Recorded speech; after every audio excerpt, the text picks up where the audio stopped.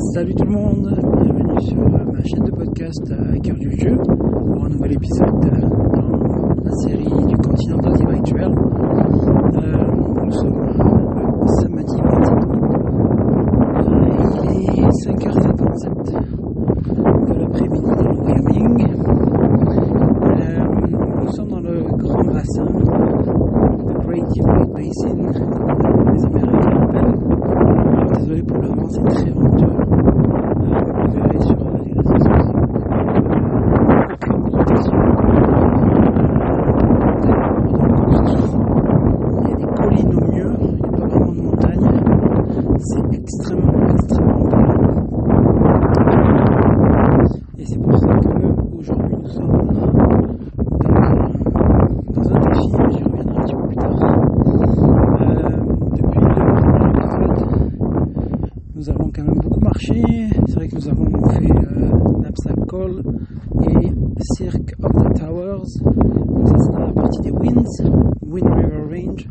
C'est vraiment une très très belle section, très montagneuse. Donc nous avons fait une sortie alternative du CDT. En fait, il y a le tracé officiel qui est, on va dire, en rouge sur toutes les cartes. Et nous on a pris deux sentiers qui, on va dire, nous font prendre un petit peu de temps, on va dire.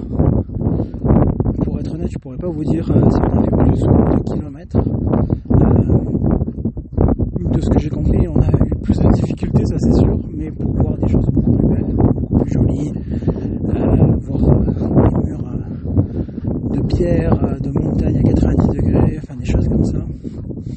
Donc l'avantage de cette section-là, si vous voulez la faire vous un jour, vous pouvez aller dans une ville comme Lander, L-A-N-D-E-R, Pinedale, je crois que c'est P-I-2-N, E-D-A-L-E,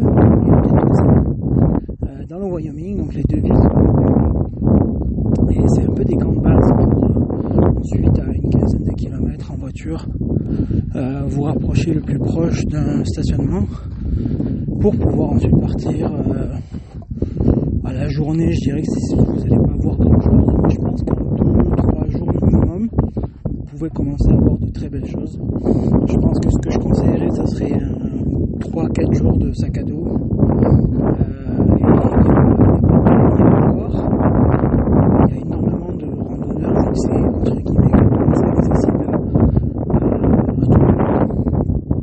Donc c'est assez cool de ce côté-là.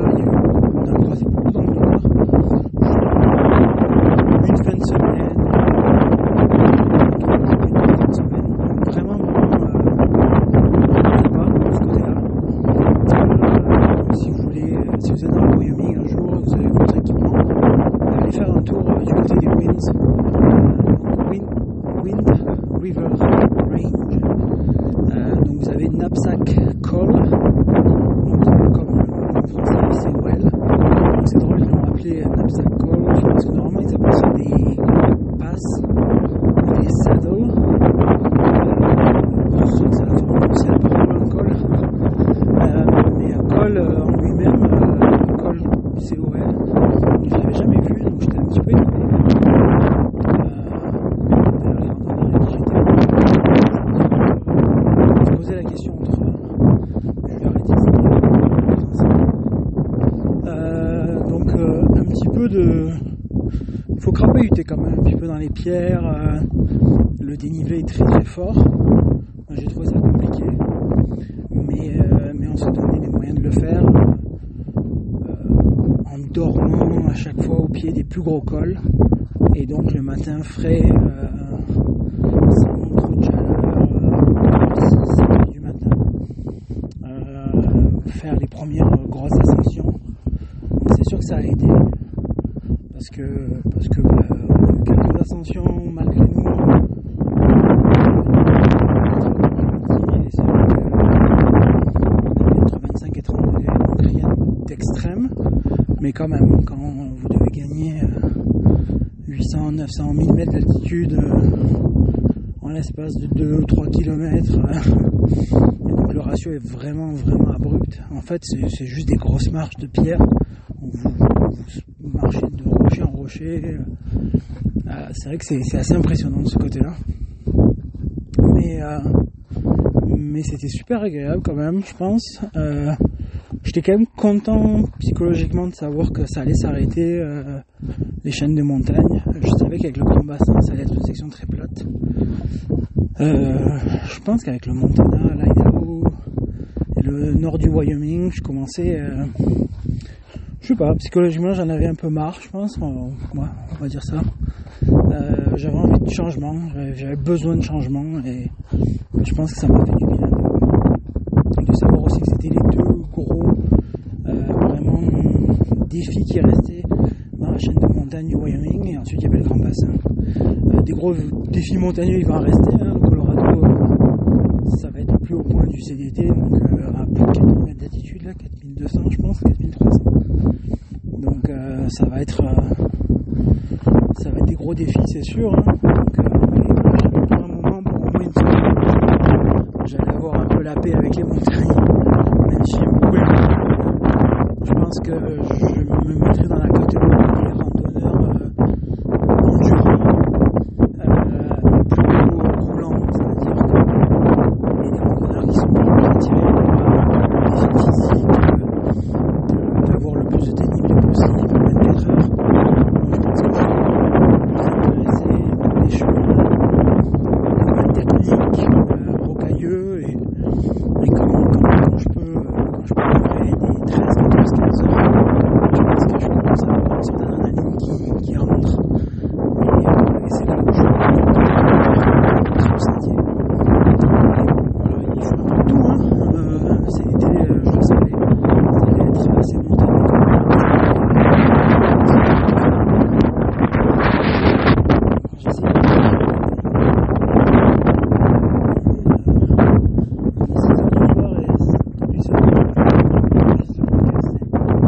jamais le temps parce qu'en fait il y a toujours complètement le continent. C'est incroyable, je pense que cette semaine j'arrive à voir au moins 70-80 km, peut-être plus même. C'est assez impressionnant.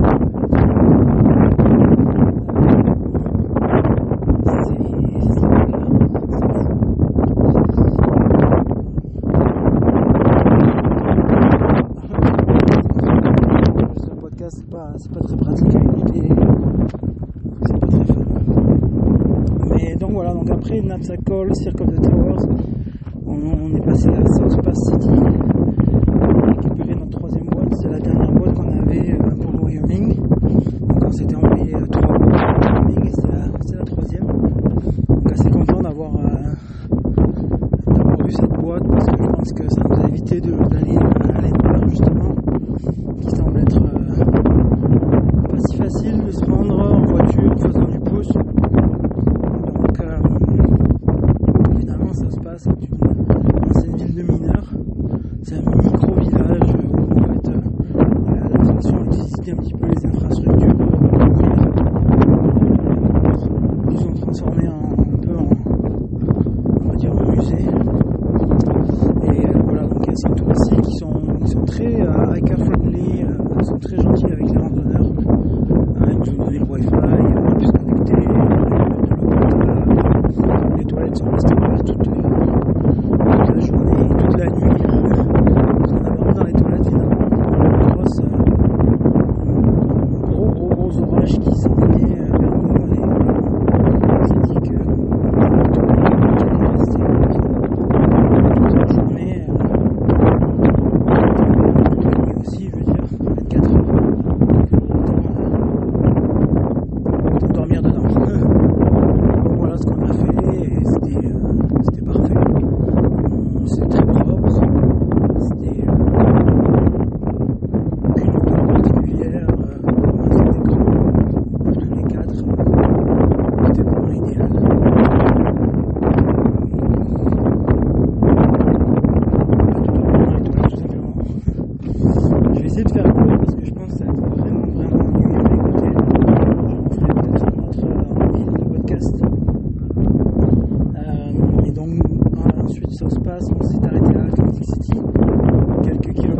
rentrer pour avoir un petit déjeuner bien complet. Très bon aussi, c'était un vieux monsieur qui était un petit peu un petit peu grincheux,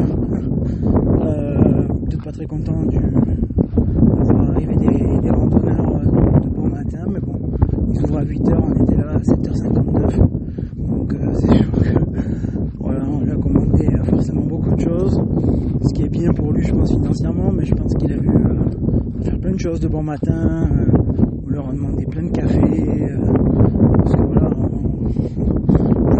la plupart des Chipotle et moi on fait tout réhydrater froid, keep-up et Alpine on est réchaud, mais bon, quand même ça fait toujours du bien d'avoir un bon café chaud et pouvoir s'asseoir à une table et d'avoir un beau déjeuner, des pancakes, donc voilà, mais la bouffe était très bonne, ceci dit, donc Atlantic City, tout petit village, je me demande vraiment ce que les gens font dans ce genre de petit village, du reste des autres villes, puis même les villes qui sont à côté, ça reste une petite ville, on reste quand même dans le Wyoming. Les garçons me disaient que le Wyoming était l'État aux États-Unis le moins peuplé, donc je pense que c'est en comparaison avec d'autres États qui sont pas si loin que ça, la Californie, des choses comme ça, le Texas, ça mais bon, on est parti donc à City, puis là on commençait vraiment le grand bassin, donc là on a commencé un petit peu dénivelé mais très très graduel, très doux, aucun problème de ce côté là, et puis ensuite beaucoup de sections très plates, on a vu des vaches, des chevaux et des antilopes sauvages, donc c'est quelque chose que je connaissais pas vraiment, il y a beaucoup d'antilopes. La même antilope qu'on verrait à la télé en Afrique, pour ceux d'entre vous qui sont allés en safari, je pense que vous avez dû voir ces antilopes, c'est les mêmes antilopes, des petites cornes, assez impressionnant, et très intéressant pour ça, l'état naturel, l'état sauvage, et donc on avait besoin de relier Rawlins, là où on se rendra demain, le 28, et donc en fait on avait prévu 4 jours, on s'était prévu 2 fois le marathon, la distance du marathon, une petite journée pour le 3e jour, et le 4e jour on avait prévu un double marathon, donc faire 84 km, 84-85, et en fait du 2e jour on a commencé à faire nos calculs et puis on s'est dit pourquoi pas faire 63 miles qui font en fait 100 km.